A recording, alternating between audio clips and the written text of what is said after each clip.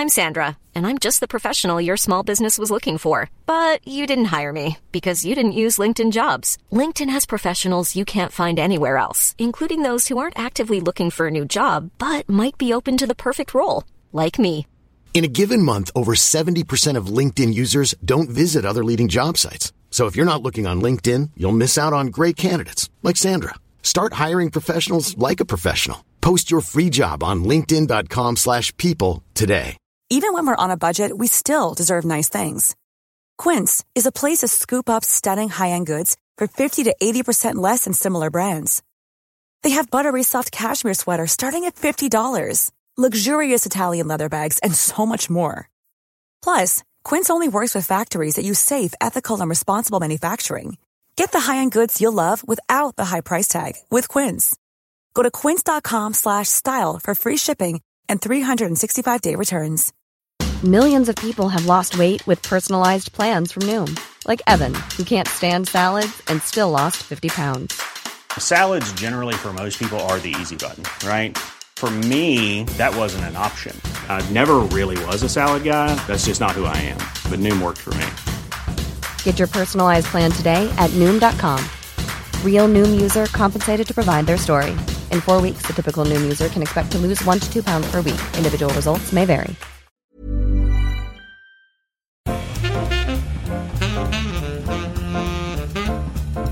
Welcome to Wood Talk, for woodworkers by woodworkers. Now here are 3 guys who have great personalities. Mark, Matt, and Shannon. All right, it's episode 133 for May 22nd, 2013. Now, who was going to tell me that I don't have all the information here for what's on today's show? Why didn't anyone tell me this? We're just going to have to go through the whole thing and then come back and fill that in. What do you know? Look at that. I'm looking right at it going, wait a minute. Well, shoot, I ain't filled that out. I do have it right here. Hold on. I actually put it into the blog post already because I prepared. I just prepared incorrectly.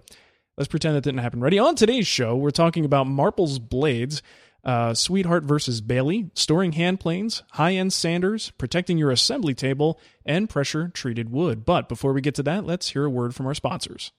Today's show is supported by Festool, helping woodworkers get better results in less time and with less mess to clean up afterwards.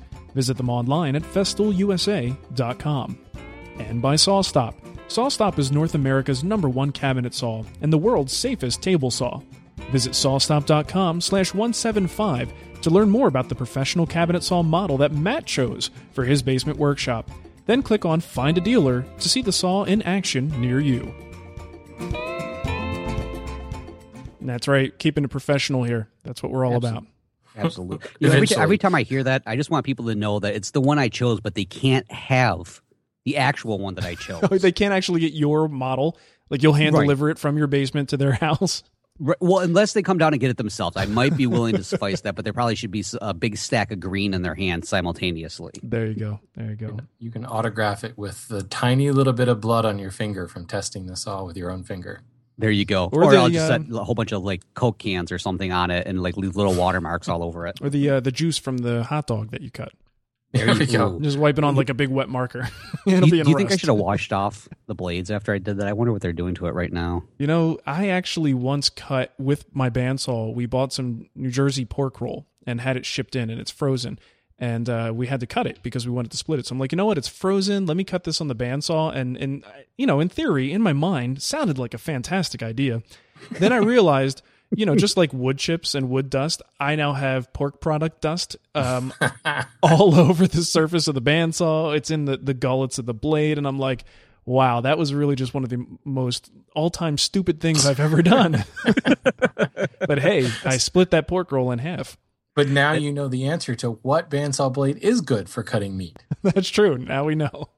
Oh, crap. That's awesome. All right. So Shannon and I don't really have a whole lot on our benches this week, so we're going to throw it to Matt, who went to the big Weekend with Wood conference thing, festival, party, whatever you want to call it, up in Des Moines. And, you know, he's going to give us a little lowdown on what happened, how it was, and really compare it to some of the other events. I don't know, maybe they don't like when we do that, but I'm always curious. Yeah, I'm pretty sure the other events won't do it. In fact, a certain editor at another magazine really felt that I was cheating on them by going. But I'm just glad that I can cause a little controversy, I guess. It's nice to feel wanted. Everybody's Absolutely. fighting over you. Exactly. He's mine. Yeah, overall, I'm the way I feel about it, the weekend with Wood, it was fun. I had a really good time. It is definitely an older crowd. I will say that I think the lineup at the bathroom was much longer due to large prostates, and I'm not really stretching it that far by saying that. But the nice thing is the guys at Wood, they know their audience really, really well. I mean, they definitely know this audience better than anybody else, and they planned in plenty of potty breaks for this. There was a nice half-hour stretch between classes. And one thing I did like about this is I haven't been in woodworking in America in about a year or so, but typically the classes are like about an hour and a half, something like that, hour and a half. I think so. Yeah, and these ones, they were like pretty much a solid 2 hours. And I will say that the majority of the classes at Weekend with Wood will definitely say that these were geared much more towards, I don't want to say beginning woodworkers, but definitely along that lines. There were classes that could easily fall into the category of maybe a more advanced woodworker, but they fell right in line with the type of articles that you usually see in Wood Magazine, which are definitely geared towards the home hobbyist woodworker. Mm-hmm. So that was one thing I thought was really neat. And the audience that was there, that was exactly what they were looking for. Everybody that I talked to, they were just blown away by the experience they were getting in the class. In fact, a couple of guys with things like something as simple as was a table saw tune-up or making cabinets on the table saw. And the guys I was talking with in the elevator are like, I can't even tell you how hard my mind is blown right now. That guy knew so much stuff. I can only hope to someday know a quarter of what he taught us. Nice. And I'm thinking, awesome. What class were you in? Because I should avoid that one. My brain's really hurting right now. Sounds like a lot of work. So the big thing for me is I've never been at an event where there were dedicated classes to finishing. So my first day was pretty much spent the entire day with Jim Heavey. Now I have to apologize to Jim that I put him through that experience, but I was sitting in the audience, and again, I was watching the reactions of all the people around me, and they were totally enthralled with what was going on there. And the class lengths were the perfect amount so that the instructor could get the information they wanted. They had a nice syllabus. They had handouts for everybody so you could follow right along with what the discussion was going to be. Mm-hmm. And there was a perfect amount of time in there that you could have the question and answer period. And let me tell you something. Usually when we go to these, there's the occasional questions towards the end. Oftentimes, it seems like it's kind of like the person who's asking the question might know the instructor, and so there's like a little, personal joke back and forth between them, that kind of a thing. But these were like very sincere questions, and could you please emphasize what was it you just did there, and then have the instructor go step by step. Nice. Now, I also think, and this is with talking with some other folks out there, not just the staff, a vast majority of this audience is engineers or retired engineers. So you know how they get. I mean, that's pretty much the woodworking group in general are going to be people like that. Yeah. So there was a lot of extreme requests for detail, more detail than in fact, I think one instructor who I won't name really kind of almost came across like, you're thinking too hard. Was almost kind of the answer that he gave. Yeah. It was, you are really overanalyzing this. Woodworkers overanalyze? What? I know, exactly. No. Imagine that. Never. But at the same time, everybody, I think they realized the humor in it, so they enjoyed it. Again, I think the way that the classes were spaced out was really nice. It was a little bit unusual in the sense that there was only like 3 classes per day was usually about the maximum. And there wasn't a lot of going in between classes. Yeah. So if you were, say, sitting in a bowl turning class and decided, this wasn't exactly what I was thinking, I don't really see too many people kind of getting up and wandering anywhere else. Right. Did they lock the doors so you were trapped in there? Can't get out. I did notice the staff was posted near there. And as soon as you got up, it was kind of like, where do you think you're going? Sit down. Do you really have to pee, sir? I don't think you do.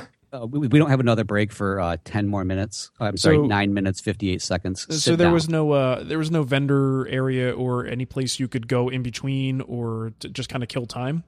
No, not really. No, Okay. in fact, that was a question I did have for the staff, and they said that they're going to think about that one because they were really, totally sincere about it and saying we really thought that having a vendor area, people might be turned off by that. Like, oh, look, they're trying to cater to the advertisers and, maybe trying to get a little something on the side. And the funny thing is, about halfway through day one, I think it was like around lunchtime because they served lunch, people were saying, well, where's your products? Where are your DVDs? Where's your books? We want to purchase things. Yeah. And so it was the funniest thing ever was watching them scramble to go get supplies to come out and they almost attempt to sell to people. Almost overcompensated on the we don't want to come across as making a sales pitch, but they didn't even plan on anyone wanting to buy stuff. I mean, I know when I go to an event like this, yeah, I spent money to get there, but my wallet is usually burning for something. Yeah, right. Like I want to buy something. I don't know You've what been it's saving the whole year just to go there and buy stuff. Yeah, so I know I can't be the only one who looks forward to like, okay, I learned about this thing. I saw this new product. Maybe I want to try that out and go buy it for myself. So interesting. Okay. Well, yeah, Matt, and that was one thing I pointed out because I said, oftentimes the marketplaces, that's usually these small boutique vendors or things that, they've seen the reviews. They're not expecting necessarily. Well, maybe this crowd was expecting like DeWalt or somebody to be there, but it's those small kind of boutique dealers that you normally don't see. Yeah. That they were kind of hankering for that. So, and the funny thing is, some of the instructors also brought DVDs with them, or even like in the case of Gary Rogowski, he had some T-shirts and stuff like that, and people were snagging those up like left and right. I mean, it was literally, I have money in my pocket; it's burning a hole in there. I will buy whatever you have. Take my money, please. How was the audience in general in terms of like number? It was they didn't sell out. That was one of the things that I had asked first on. They came awful close. There was still a fair number of seats open up. Mm-hmm. But when it came to the actual classrooms themselves, I mean, it was hard to tell really when it came down to it. They had the classrooms the perfect size. On average, most of the classes I was in, I'm going to say like it was on the high end would be 20 people. Okay. It was one or two classes where there was probably more like 30, 40 people. Mm-hmm. And they were definitely evenly distributed throughout. I think there was only really one room that could hold a large number of people, and that was the carpentry room where they were doing things like how to build kitchen cabinets and like the table saw tune-up or something like that. Okay. So it was definitely plenty of room to move around, and there wasn't a bad seat in the house, to be quite honest. Where did this actually take place? It took place at their headquarters. They're at Meredith Publishing. That's what I thought. So they have a lot of classroom space there. Well, the funny thing is, what we ended up doing was we went up into. There were some classes that were actually in the workshop itself, where you see the things like when they're doing the construction in the magazine. We were up in that particular workshop. There was another one where they do all the videos that they produce. We were down in that workshop, and then we were downstairs in the basement. They set up kind of a makeshift one for Brian Simmons, who was doing the wood turning. And then there was the carpentry shop and the finish shop, which let me tell you something. I posted a little video of Jim Heavey spraying some lacquer on, and somebody had made a comment about, like, oh, well, I don't want to point this out, but he's not wearing a mask. There was a wall of filters that was right in front of him. When they turned on that filters, you were sucked forward. You felt yourself actually being pulled into it because that's where they do all of the spray finishing for Better Homes and Garden magazine when they have things that are in there. So that was a pretty neat experience. So it was all over the place. They had signs up. They needed a traffic cop at one point to help people like, okay, no, don't go down that way. That's the cafeteria. You want to go down that hall, take a left, take the elevator up, take another left, then go right, and then you'll see another sign that will get you someplace. What about the cafeteria? Well, I like to go in there. But seriously, what's up with that? They was only open one day, but they did feed you, so that was a nice thing. So overall, though, the space was huge. And really, the downstairs space, that was actually where they used to publish the magazine, where they did their own publication, where they printed it. But they no longer do that, so they had all that wide open space. And you didn't feel like crunched in anywhere. You didn't feel like a sardine. There was plenty of elbow room, so it was set up very, very nicely. Cool. That sounds good.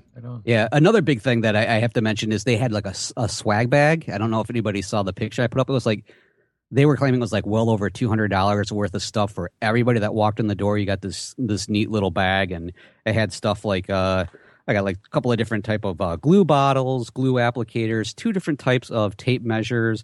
Let's see here. There was a Craig little pocket hole jig maker, a 3-piece.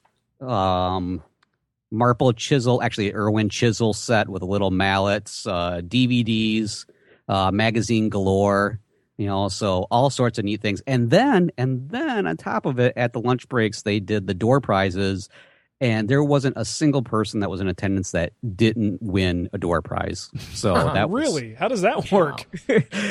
at one point, I swear they were running around and just pulling stuff out of the shop and being like, all right, we've got this vintage wood hat. Nice. So yeah, that was. But one more thing I have to say is, for anybody that's been to say Woodworking in America or something, again, because it's a little bit, we'll say, vintage crowd that was there. The one night that there was the event where we went out and had drinks, it was a bar right across the street from the publication. They pretty much cleared out by 7. There wasn't a single. There was me and maybe a couple other woodworkers that were like, so I guess I'll go back to my hotel room now. So not a great nightlife at this one. Not with that particular crowd. Maybe if we can get some more younger people there, we might be able to shut that place down. But I was kind of okay with it because I had a mile walk to get back to my hotel. So nice. So it's funny because in looking at the photographs you've posted, obviously the entire staff was wearing red shirts. Yes. So you were either at a circuit city that hadn't gone out of business, or you knew where to go. Exactly. It seems kind of silly, but there is something nice about knowing who to talk to. How do I get there? How do I do that? That's one thing I can say about some of these other events I've been to, in regardless of industry. Right. Sometimes it's just nice to be able to pick out someone who knows what they're doing in a big crowded room. Yeah, so that's kind of a nice touch. Very true. I'm curious now, what do you guys think in general, if we can put our little speculation hats on, where is all this going, right? We've got Fine Woodworking with their event. We've got Pop Woodworking with their event, and now Wood has their event. And I'm just curious, you're from what you described, it does sound like the people who go to these events tend to reflect those that are, I guess if you would to really stereotype and generalize who reads those magazines, it seems like those are also the people that are showing up. So where is this all headed? I wonder how sustainable all this is, how profitable this is for them. Can we look forward to this continuing on? Or is this something that just fizzles out because it's not going anywhere in the long run? If they can't sell out, their first show, I don't know is that a bad sign? Will they be doing it again next year?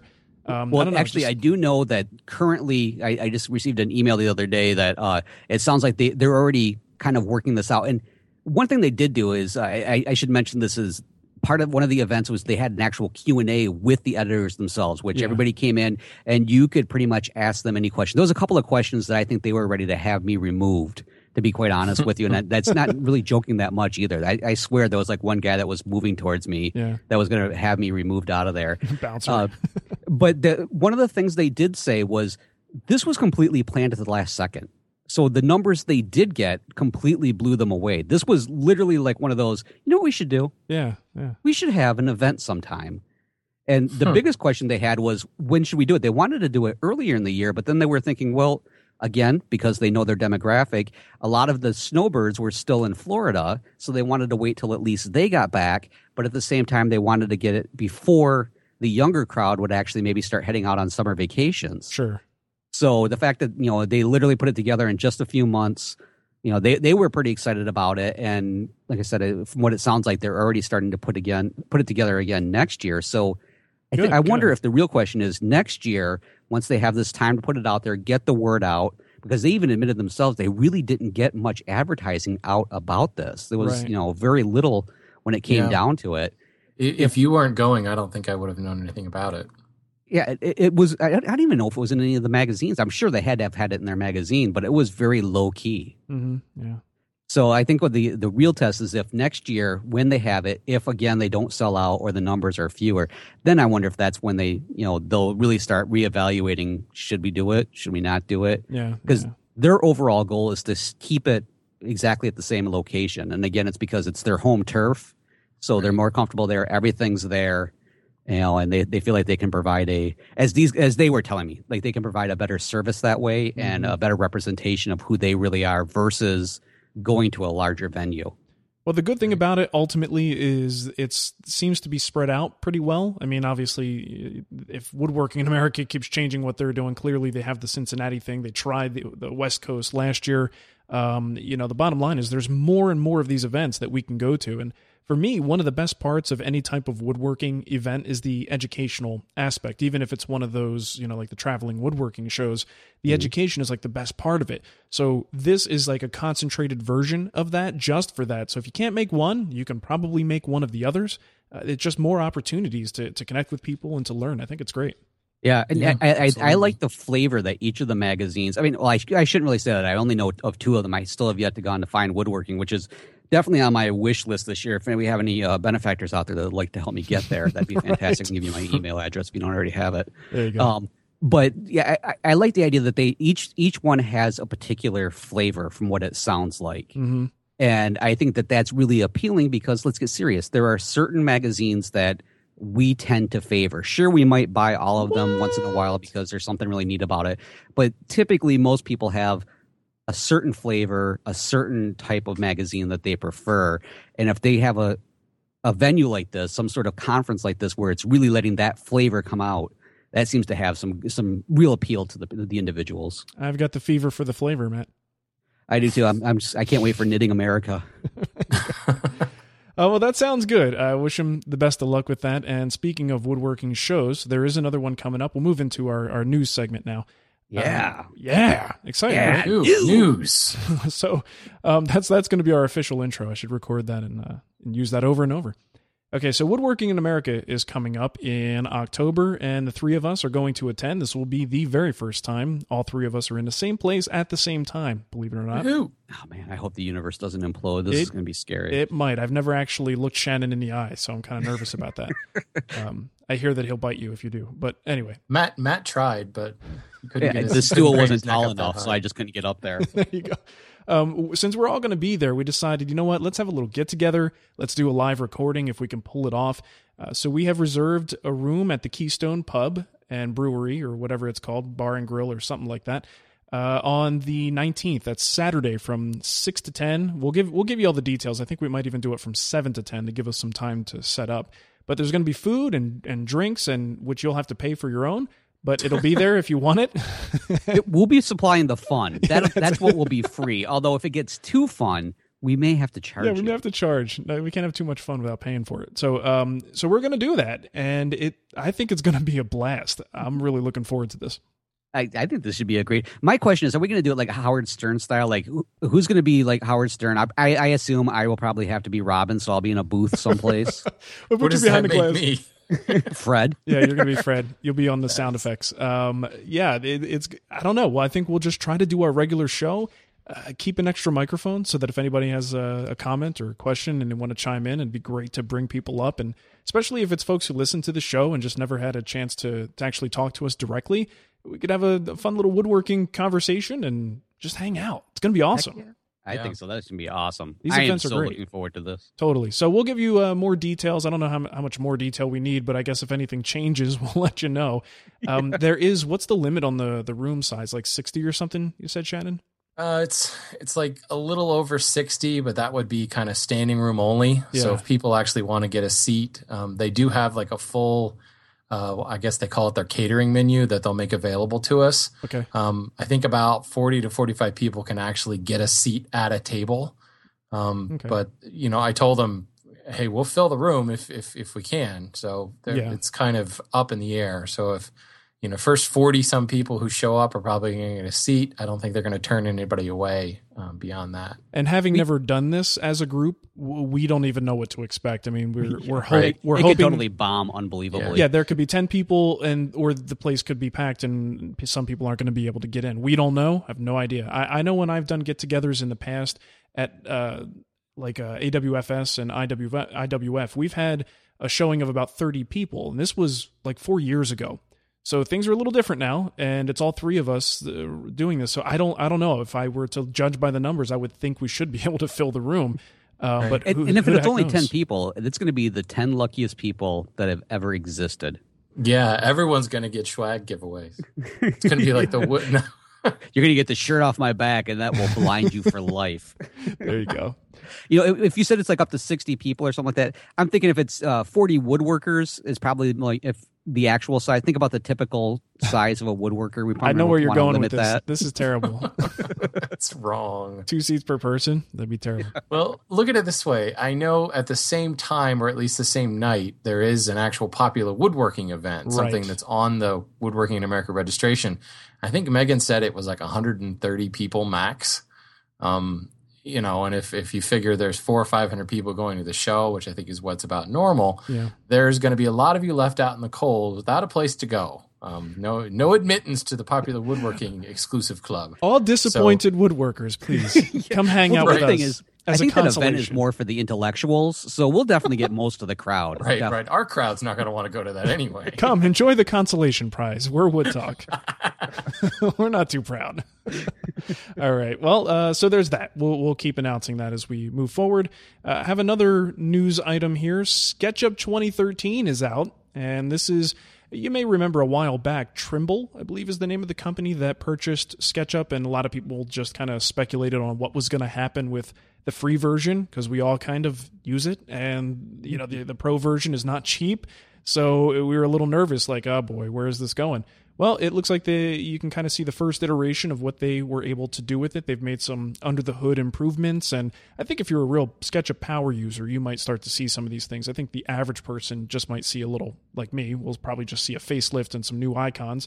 What I noticed, though, was I downloaded it, and their free version is called SketchUp Make, but there's really only one download. So you download it, and it's essentially a trial of the pro version, and you've got about 8 hours of working time before it kicks into the SketchUp Make version. So at that point, you can either put in a license key and get the upgrade, or you stay with the free version. But it's not entirely clear. Like, I downloaded it, and I was like, oh, I don't want the pro version. I don't even want the pro trial version. Where's the free version?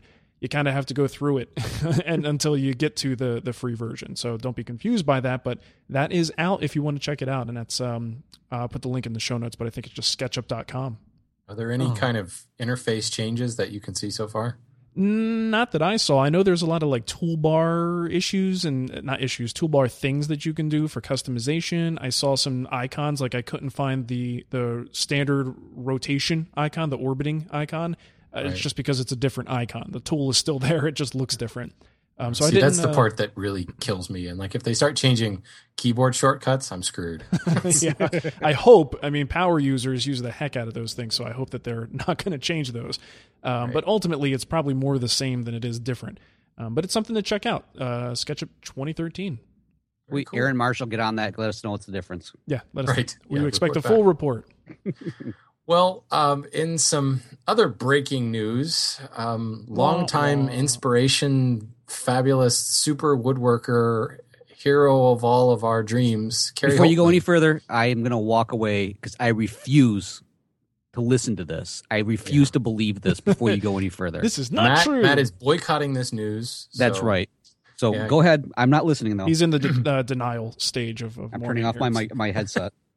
Anyway, Carrie Holtman has decided to hang up the blog. She is retiring her blog, and I can't fault her for it. Certainly, it's the right time for her. I know that she and Nancy have got some things going on, but I don't even think that's the reason why. I think it was just kind of ready to move to a different chapter in her life. But Seinfeld style. I just gotta say, Carrie, thank you. Everything you've written is just awesome. I don't think there's a post in there that was ever bad, and I'm constantly finding your blog when I Google stuff. So certainly it's not like that's the cool part of the internet. I think that's the cool part of writing a blog is you may decide, hey, I'm not going to do this anymore, but it doesn't ever go away, So that's really cool. So hopefully we might be able to convince Carrie to every now and then throw one of those cool tips like she used to do for us, and maybe we can hear her on this show. That'd be great, because I can never get enough of listening to her voice. Absolutely. Still some of the most popular downloads at the Spoken Wood podcast. I believe it. She has, I'm telling you, she's got a side career. She wants it in reading books.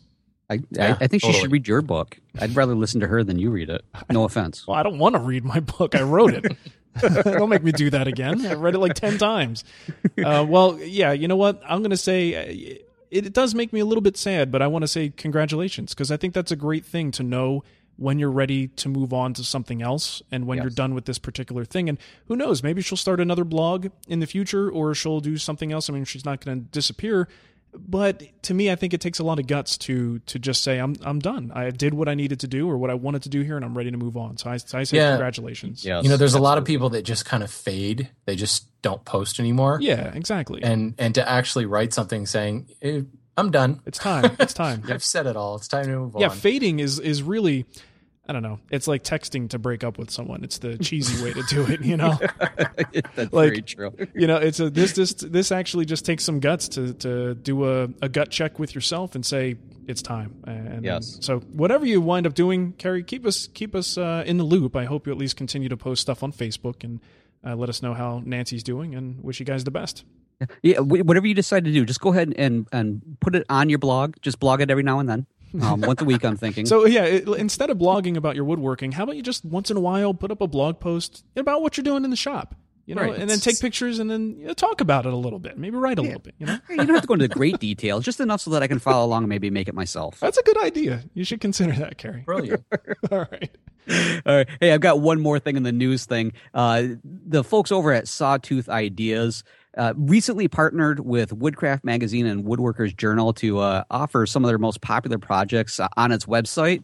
I think that's pretty neat, because that was actually, going back to Weekend with Wood, that was a question that was asked of the editors themselves, is how can we get like SketchUp plans of some of your great projects? So to see, a couple of magazines here turn to this and put up real working, drawings and stuff for people to download. You have to purchase these. These aren't free, but to actually purchase them from the things that you would normally see in the magazine, I think that kudos to them for kind of stepping forward. Because I know sometimes when it comes to published projects like that, there seems to be kind of a weird zone with whether it's okay, not okay, how you go about doing it. Well, they don't like to share, No, they don't. They don't want to let go of this stuff. You know what? I'm kind of upset I didn't get a press release when they took 5 of my projects and put them on the website. Guys, I'd like my press release, please. I think Sawtooth Ideas is probably one of the coolest things to happen to woodworking plans since SketchUp. If SketchUp is an awesome tool, but a lot of people don't necessarily want to get into the nuts and bolts of it, even if it's just to dissect a project for the purposes of building. Sawtooth Ideas kind of takes something that almost looks like a SketchUp drawing, but puts it in a format for touch devices that you can explode just using finger gestures and move the parts around. You can then isolate parts here and there. I've been meaning to put up a blog post about this because what they're doing is awesome, and I really, really hope it takes off. So seeing other big companies get involved with them and offer their plans on this service is just great, because I love what they do to a plan. Once they get it into their system, which is it's like a proprietary thing, but once it's in there, holy crap, is it awesome. Oh, yeah. It was funny because when you had the thing up about the new SketchUp, that was one of the things I'm like, are they going to finally come out with an iPad version? And to be honest, with Sawtooth Ideas, this actually comes close enough for me that I think I could totally live with it. Yeah, no editing. I mean, you're not going to be able to edit on the fly, but you are able to fully investigate a work piece that you're trying to build, or the entire thing on the whole. That's pretty much awesome. how I handle most of my projects anyways, is just investigate it. I don't actually build them. Just take a look at it. Let me look at this thing. Incidentally, if you are interested, they do, not only can you buy these things, but you can also sell your plans. I'm not sure what the process is, because they kind of just took the stuff off my website and made it appear magically on their website. So I don't know what the process entails, but you can actually make some money if you've got a decent plan and you've worked it into SketchUp. They can import it and make it happen. So very cool. I really hope this company succeeds. Sweet. Yeah, it's great stuff. Stupid airplanes. Anyway, where are we? Around the web. We've got some links here. I've got a link from Marilyn, who sent us, what is this? It's a YouTube video. We've linked to a lot of this guy's stuff before. Where is it? Oh, yeah, he's the one that did the segmented bowl turning from a couple of episodes ago, where the magic turnings happen. Frank Howarth, who does great videos. He just incorporates, this one is really cool because it's not like the bowl one where it was all stop motion from beginning to end. This is actually a demonstration of this big jointer that he's got, and he incorporates the stop motion into the demonstration. So again, really tremendous job that he does with the videos. We'll put the link there for you to check it out, but it's pretty cool. You got to take a look. Cool. Nice.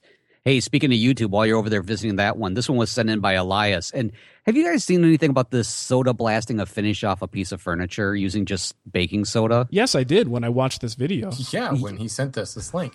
Well, it was funny because I was talking to Samantha about this thinking, this is really awesome because there's a couple of pieces that I almost might possibly think about doing some sort of refinishing on. Mm-hmm. And I told her how this guy was using baking soda for this. And she goes, well, yeah, our dentist does that. Why couldn't you do that on furniture? And I'm like, there you go.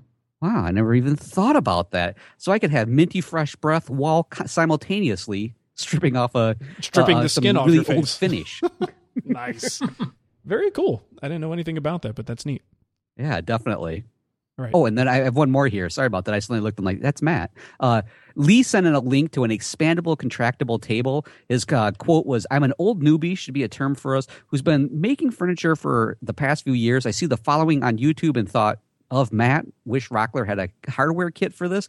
I don't know why he thought of me because there's no way in the world I could make this. Have you guys seen this video? The guy, it's kind of like, I don't know if the table spins, but the leaves open and can contract on their own. This is like one of pie shapes come apart. Yes. Yeah, this is one of the first woodworking related videos to go viral ever.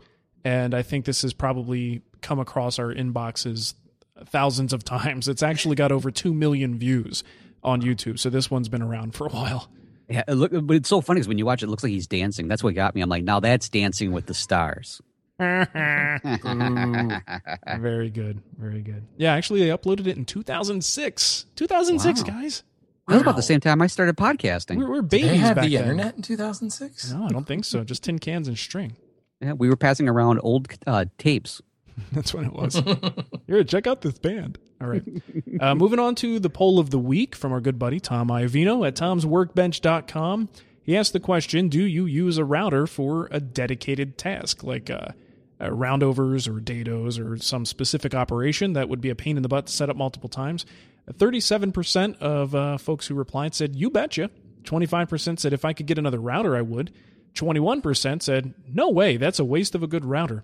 12% said, never thought about doing that. And 4% said, I don't use routers. And I think that was Shannon just clicking it over and over. So frankly. If you ask me. It was him and Adam Cherubini. I don't understand the 21%. No way that's a waste of a good router. Like it's a waste to dedicate it, you mean? Like you can't take the bit out if you really need it? I guess because it's such a utility player, I don't know, that answer seems kind of weird to me. Well, if you have one router, you're not going to, dedicate it to one thing, I guess is probably where they're coming from. If you have one router, it's a multitasker and that's what it's going to do. That's what, it makes me think I think would be, sorry, Matt, what I think would be an interesting follow-up is, how many routers do you have? Yeah. And I'd be really curious to see how the percentage of people that say they only have one router. Follow-up I think poll. that would be the 4%. Didn't we ask that question once I feel before? like it, yeah. I know that there's been something batted around there because I think Diami over at Modern Woodworkers is determined to win. He went out and bought 2 more when someone asked it. So now he's up to 42 or something. Yeah, something like that. The turning instructor at Weekend with Wood, he claims he has 38 routers because you have about that many profiles. So why would you take them out of the router? Oh my goodness, that's a cry for help. Yes. All right, moving on to Kickback, and we got something here from Brian. You want to read that, Matt? Sure. Brian says, I have noticed a topic that comes up often, and it came up again in the last week's show. That is to finish the bottom or not to finish the bottom or inside of drawers or boxes. The callers are always worried about warping or some kind of wood movement, yet I have not heard anybody talk about the wow factor. When I deliver a tabletop to a customer and I'm unwrapping the top and they often see the back first and say, wow, look at that beautiful grain, and are even more thrilled when I turn it over to show them the top. Having the bottom finish shows that you paid special attention to all details of your customer's project, and customers are always very appreciative of your efforts. They will be reminded of them every time they feel the underside of the table as they pull up a chair for dinner. As a side benefit, hopefully your extra effort will make someone think twice before sticking the gum to the underside of that table. Wouldn't stop Evangelist one bit, Brian. Not going to happen. We don't even want to know what the gum come off easier. I was going to say it's more motivation because it's not a permanent problem. Exactly. Scrape it right off.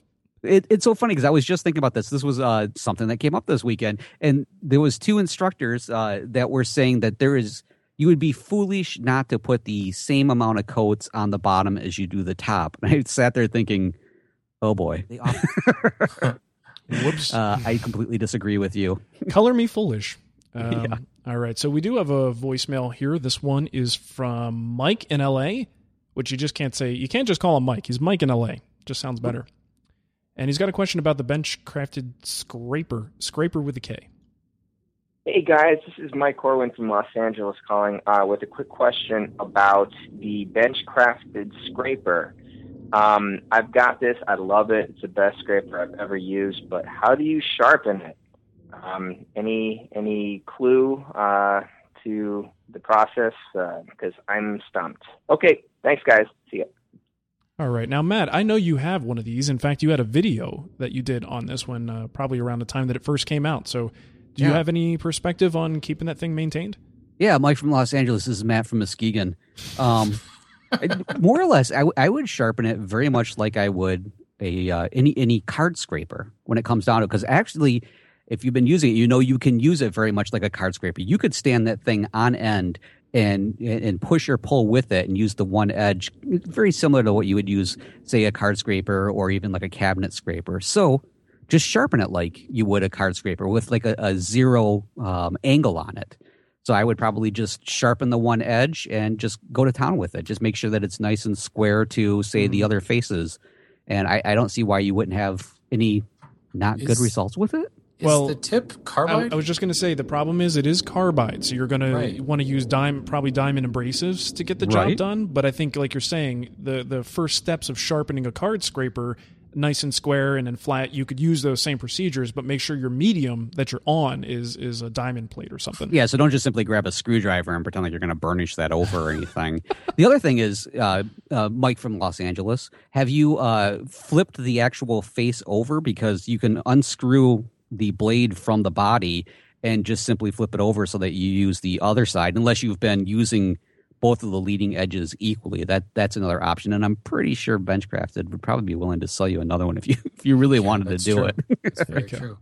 I'm just trying to think of how much he's using this thing, because I bought one when it first came out. I bought it at Woodworking in America. I want to say Valley Forge show in 2009. Yep. And mine's still pretty dang sharp. And I can't say I use it all the time, but that thing's awesome. It gets used for, it's just one of those little tools that like fits into different places. So you just pick it up, and I probably use it for more than it was intended to be used for. Correct. It's a great back scratcher, and but mine's not dull at all. So what am I doing wrong that I'm not dulling it up like Mike from LA? Yeah, Shannon from Maryland. I'm thinking the same thing. I don't know. What he's doing there, because I've had mine for a long time, and it's been abused with the most god awful dried glue, and I have yet to have any issues with it.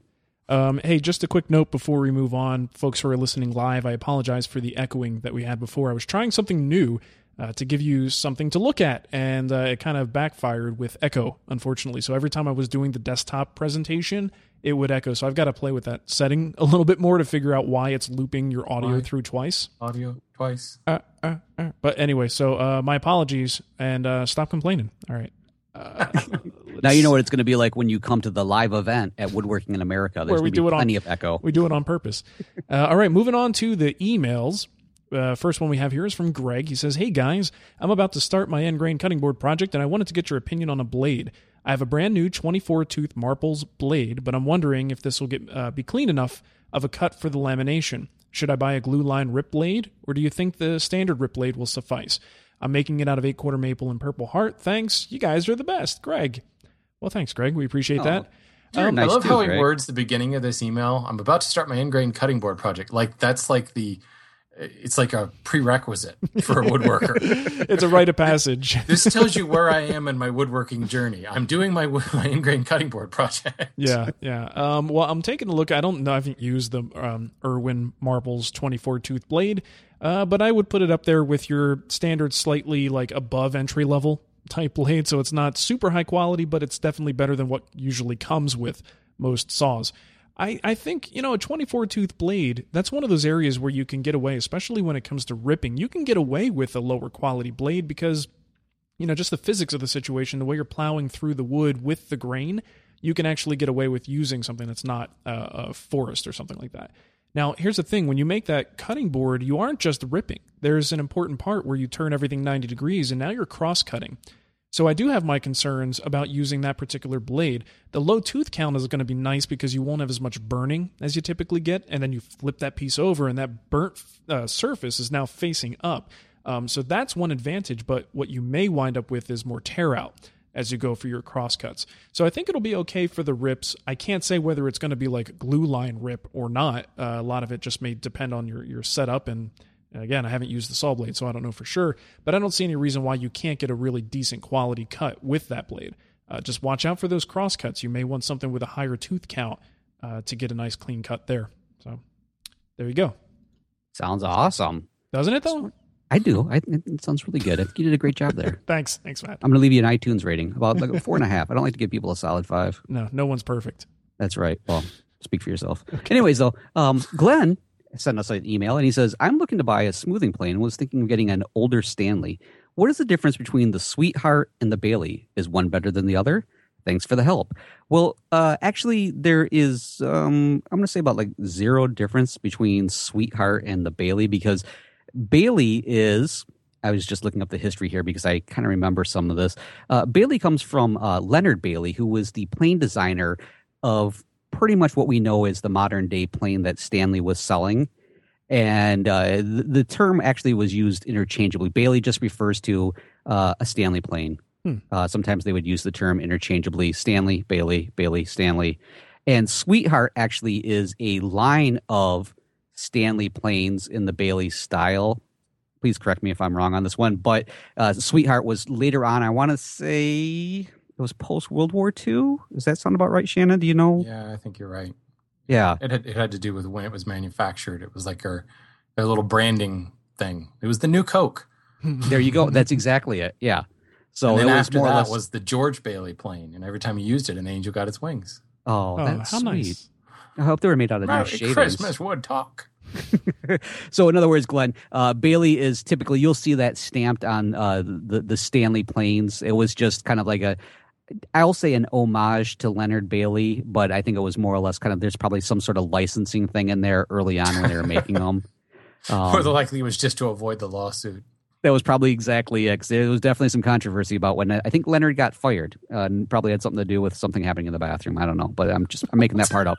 But anyways, though, it's all the same. Sweetheart just refers to a line. Again, somewhere in the 1900s was a line of planes, and you'll notice that occasionally Stanley will have a particular line, and they're usually named some cutesy little name or something. So it's all pretty much the same. There you go. There we go. Well, let's see. Todd wrote in, and he said, I have a question concerning bench planes. Is there a correct way to store them between uses?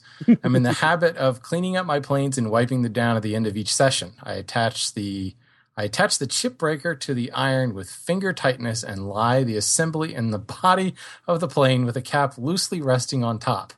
The idea of leaving them set up under tension for long periods of time doesn't seem right to me. Is there any danger of warping the irons or damaging the planes by storing them under tension? How are planes traditionally stored? Thanks, Todd. Todd, let me first say I'm so glad you didn't ask, is it okay to store the plates blade down on your workbench? And should you turn them on their side? Because it's just another one of those. Haven't we gotten into that once before? Yes, we have. We have. Okay. And the answer is yes. The answer or is no. yes. It's always yes. Todd, I do not loosen my planes. I get in the habit of retracting the blade, so that when I stick them in the rack, or more than likely in my hanging tool cabinet, I have a lot of horizontal shelving, and it's a really good way to take the finish off the shelves if the blade is extended as I slide that plane in there. So I do retract my blade, but I don't worry about keeping them under tension. And the reason I say that is I've bought a couple of vintage planes that came out of the bottom of Grandpa's barn and the horse stall that was covered in rust and was under tension. And of course, the rust itself had frozen everything in place. And he took it all apart finally with basically a hammer and cleaned them up, and they work fine. Certainly I think a casting can warp, but I don't know that it's going to warp due to keeping the iron under tension, especially for the time periods that you're talking about.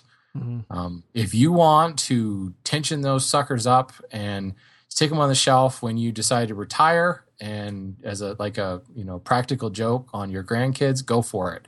But I don't think that's going to affect your planes, even if you leave them alone for like a year. I just can't see that happening. Cool. I pretty much do the same thing. I just retract before storage, and that's about it. And then I let a lot of people on YouTube yell at me because I put my plane's blade down on the workbench. All the time. All the time. One of my favorite hobbies. Just like having the clock that doesn't work in the back of the shop. It's my other favorite hobby. All right, moving on. We've got a question here from, how would you pronounce that? Is that Jens, or would you have to do something weird with the J to make that sound right? I like Jens. Or like Jens? I like Jens. Ooh, Jens. Like when you put an S there, it almost obligates you to do something cool with the J, doesn't it? Yes. Okay, yes, thank you. I think or just ignore it. Ends. How about that? Okay. Some dude wrote us. Yes. Hey guys, I'm looking to upgrade my random orbit sander, and I was wondering what your opinions were. I have yet to pony up the cash to buy into the Festool universe, but for this I would be willing. I'm doing woodworking full-time and mainly making furniture, but the styles range from aloof to antique to shaker. I've been mainly looking at 3 sanders, the Festool Rotex 125, the Festool ETS 125, and the Mirka Ceros. What are your thoughts between the 3, or am I completely missing the boat, and should I get some other sander? I don't have the compressor to use air sanders, so that's not an option. Well, here's the thing. Personally, I'm not a huge fan of the Rotex. I think it's a very good utility sander. It does a bunch of things, but most of what I use a sander for, I don't need what the Rotex, what it got. It's got like so much power, and we've talked about this. Sucker's heavy too. Yes. Yeah, and to balance it, you really have to throw the hose over your shoulder, so otherwise it's going to lean back toward you. I don't want to worry about that. I just want a nice centered, top-heavy sort of sander, and the ETS line would be my choice for that. So depending on what you have to do, like if you're doing a lot of refinishing work or rough work, you might want that Rotex. If you're doing, as you described, fine furniture in various styles, I think you're going to be happier with one of the ETS sanders. So knock that Rotex off the list, and now you're basically looking at the Mirka versus the Festool. And in that regard, geez, I don't know. I was reading some of the reviews on the Mirka. I've never used it myself, but it's very well reviewed. People seem to love it, but holy crap, is it expensive? Yeah. I mean, it's up there. I've used compressed air sanders, and they are awesome. Yeah. And as I understand it, the Mirka is as close as you're going to get to a compressed air sander without the compressed air. So something to be said about that. But I don't know, man. The dust collection of a Festool combination sander, I mean, I still own one. That ought to tell you something right there. Yeah. It's awesome. Well, and the thing is, though, you might still be able to get that kind of dust collection on the Mirka. I mean, you just got to attach something to it. So we're looking at $495. I'm just on Amazon right now. $495 for the Mirka, and the Festool, just so we're doing apples to apples, the ETS 150 is $325. So it's not that often that you walk out of a tool discussion saying that the Festool is the cheaper one. And in this case, combine a dust extractor with that. I mean, I don't know what he does, what he has or doesn't have.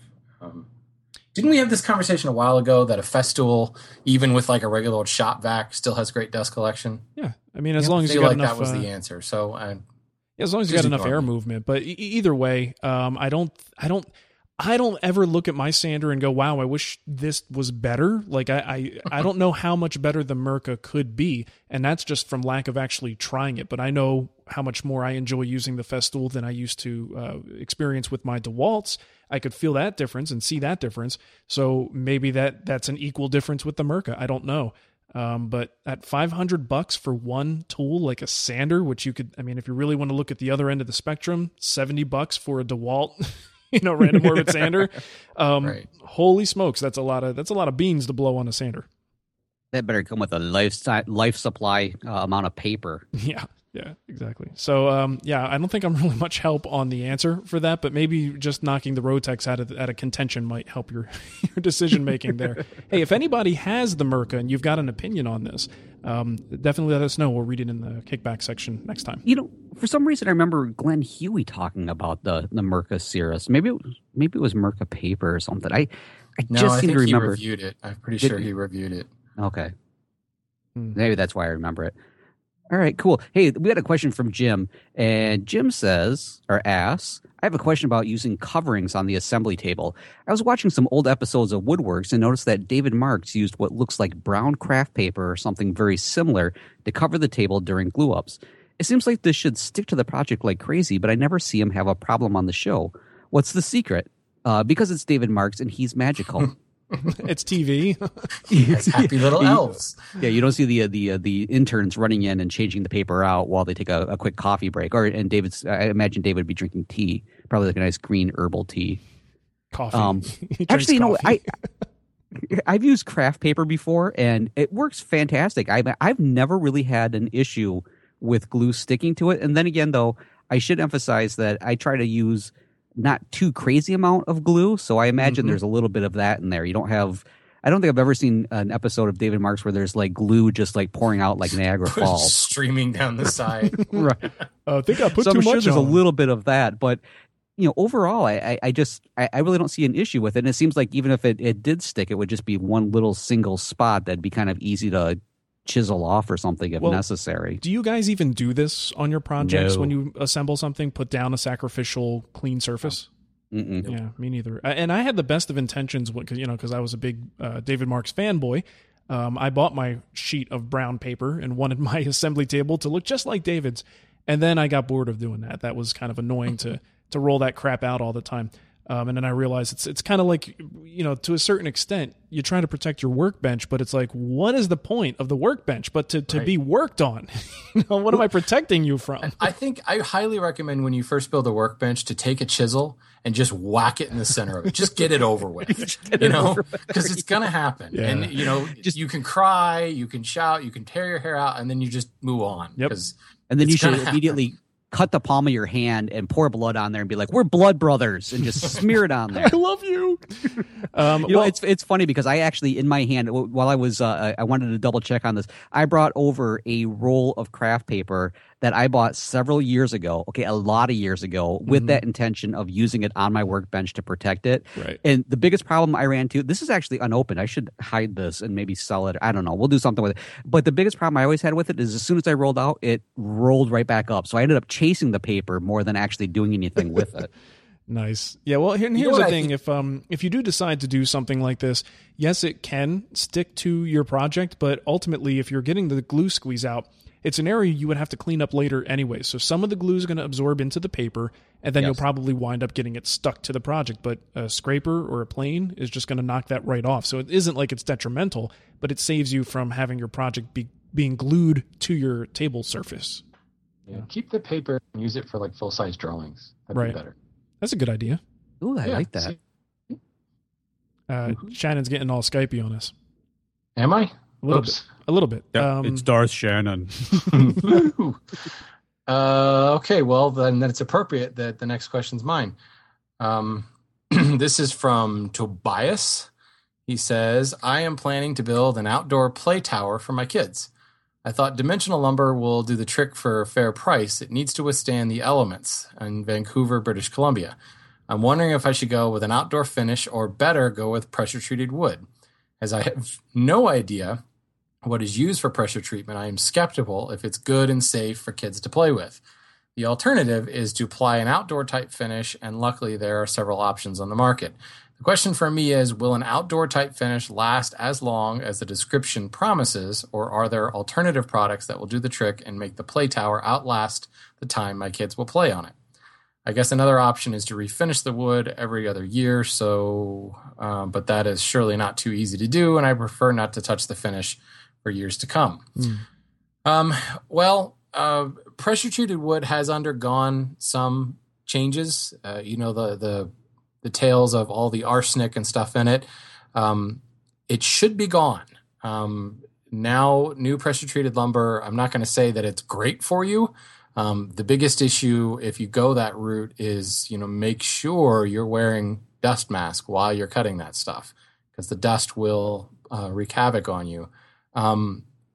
I don't sell pressure treated lumber. I only know that it's sometimes called CCA. That's about as much as I can tell you there. I can't imagine that it's going to hurt the kids playing on it. I mean, it's not like they're, chewing on it. Or maybe, I don't know, maybe they're not. But if what you're looking for, I mean, it's ugly. I know that much. It is certainly going to outlast a non-pressure treated wood with just finish over top of it. There's no question. Pressure treated wood is like meant for in-ground contact and will go for decades and decades. Whereas, an unpressure treated species with just an outdoor finish on it, it's not going to be the same. Now, if you went with a good exterior species, a Western red cedar or any of the cedars for that matter, Douglas fir is a great one. Or something. He's in Vancouver, where Douglas fir comes from. Mm-hmm. So, and actually where a lot of the Western red cedar comes from. And you're not too far from where the yellow cedar comes from, just a little bit north of you. So you've got some phenomenal exterior products just domestically right there in your backyard. And red cedar is actually rated for ground contact. And many people make fences and things out of it all the time. If you want to keep that color, that red-brown color, you're going to have to refinish it probably once a year, if not every couple of years, no matter what you put on it. Although Vancouver, I'm right in thinking they get a lot of rain up there. Yeah. Maybe the sun is not quite so bad, but the sun is relentless. It will fade any wood with any kind of finish.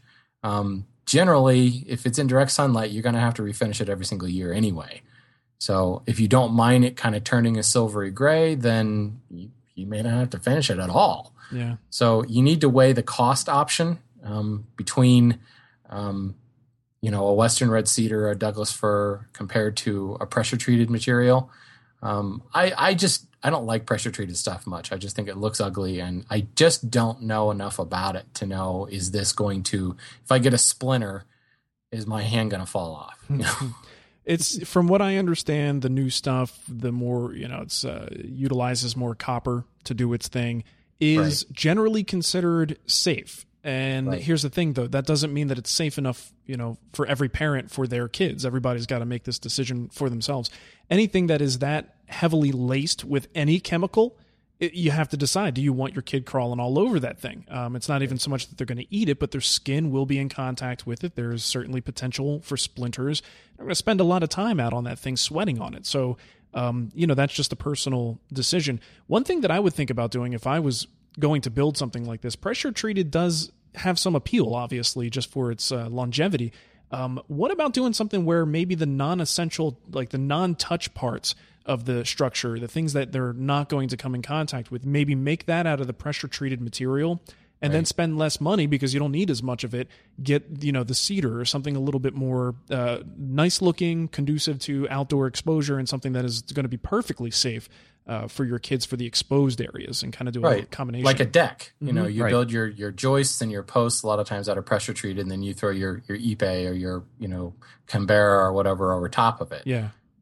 Because 6x6 Ipe posts cost more than a car. So it's one of those things that you make a sacrifice there. Yeah. Also keep in mind, if you do go pressure treated, that this new stuff has a real bad tendency to deteriorate the hardware that you use with it. So make sure you're look into that. Make sure you're using the hot dip galvanized screws or the special deck screws. They look like they've got a painted coat, but they'll all be labeled properly for and rated for use with a certain type of pressure treated lumber. So make sure you look into that, because a lot of times people don't think about that. They just go, I use pressure treated lumber, and then the thing falls apart because the fasteners have been eaten away. So there's a secondary safety issue when you're using that pressure treated stuff. So. Okay. Right on. There we go. Moving into the iTunes reviews, we got one this week to read from J. Michael. He says, "Fracking awesome. Figured it was time for a review. I really enjoy the show and appreciate all the help that you three have given me over the past few years. If not for your guidance, I would be out of the hobby for good by now. This is more of a thank you than anything." Well, thank you very much, J. Michael. We appreciate that. Thank you. That's fracking awesome. That it is. And if you want to leave us an iTunes review, you can do that. Just head to the iTunes store, look us up, just search for Wood Talk and find the ratings and reviews tab, and leave us a nice little review. And we just might read it on the show. We'll certainly mention your name regardless, but we might even read the review. Yeah, I think we should just do that. Just start reading names of the reviewers, but not the review. Well, we do that. We just read do one. That, don't we? We only read one per show. Oh, okay. We stopped reading them all because we realized how annoying that was. As much as we like them, the rest of the audience doesn't care. All right. So, we said that. And today's show is sponsored by Festool at festoolusa.com and also SawStop at sawstop.com. Go check those guys out. We appreciate their support. Also, would like to thank Samantha, who was generous enough to sign up for a recurring donation, which you can too, if you want to, at woodtalkshow.com. Look in that left-hand column. You'll see some links for donations. You could do $2, $5, $10 a month recurring, or you could just do a one-time donation, and that just helps us keep Matt in stretchy pants. Hey, check out Samantha making Nicole and Heather look bad. Yeah, I'm like, hold on. She told me that was actually going to go towards the kids' lunch. Honey, that wasn't in the budget. Nice. All right. Well, I think that's all we got here, Matt. If you want to give them the contact info, we'll get out of here. All right, folks. Hey, do you have a comment, a question, or a topic suggestion? You should. We don't do this show just for our laughs. Okay, we do actually sometimes. But if you have several different ways to contact us, leave us a voicemail on Skype. Our username is WoodTalkOnline. Call our voicemail line at 623-242-5180, just like Mike in Los Angeles or wherever you're located. You don't have to necessarily give us your geographic location. You can email us at woodtalkonline@gmail.com. You can leave us a comment on our Wood Talk Facebook page. And if you're ever looking for the show notes or downloads from today's show or previous episodes, you're going to find those over at woodtalkshow.com. I don't know if you're aware of this, but the three of us actually also have our own websites. Mm-hmm. You can find Mark over at thewoodwhisperer.com, or forget you can now just go to woodwhisperer.com, take you to the same place. You can find Shannon over at renaissancewoodworker.com, and you can find me at mattsbasementworkshop.com. And you know what? We even have a forum. It's over at woodtalkonline.com, where you can find out all sorts of great stuff and maybe even talk behind our back, because I can't read all those things. I went there today. I went there for the first time in months. Attaboy. Did you have to log back in again? Yeah, I forgot actually what it was. I always mean to go over there, and every time I go, it's always fun. Lots of good people there. It's a busy place. I check it out every day just as a moderator to make sure everything is cool. But man, it's alive. Everybody's having a good time there. I wonder if everybody, as soon as they see you come on, they go, shh, Mark's here. Mark's here, yeah. Quiet. I'm always here. I just kind of hover over everything and pick the spammers and smack them in the head. Oh, the all-knowing eye. That's it. All right. Well, thanks for listening, everybody. And hey, by the way, Woodworking in America, if you're going, you got to come see us. We're going to do our little live Dealy Whacker. Maybe we'll even have a kissing booth with Matt in it. Ooh, I'll trim up the beard nice, and I'll make sure I eat lots of onions that day. You'll be all set. I'm going to say, ew, your beard tickles. And if you're lucky, maybe one of you will win a half a mozzarella stick with me. Ooh. I think we need to do those cutout things where they have the pictures with their faces cut out and people can get their pictures in it. That would be awesome. We need to have those. If only just one with a whoopee on its head, so everyone can pretend they're Matt. Everybody can wear the whoopee and his beautiful sweater. That one picture you have is great. You know, I better start stocking up on the hand sanitizer and the lotion, because I imagine my hands are going to get really chafed from all that hand shaking. Yeah, your lips are going to get chapped too. So, all right, start working on that. Well, have a great woodworking week. Woodworking. I knew there was a word in there somewhere. Woodworking week, and we'll catch you next time. Bye. See ya. This podcast is part of the Frog Pants Studios Network. For more information about this and other shows, visit frogpants.com. Audio program so good, it's like you're there.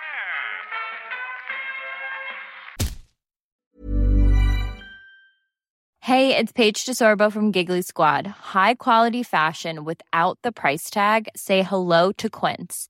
I'm snagging high-end essentials like cozy cashmere sweaters, sleek leather jackets, fine jewelry, and so much more. With Quince being 50 to 80% less than similar brands.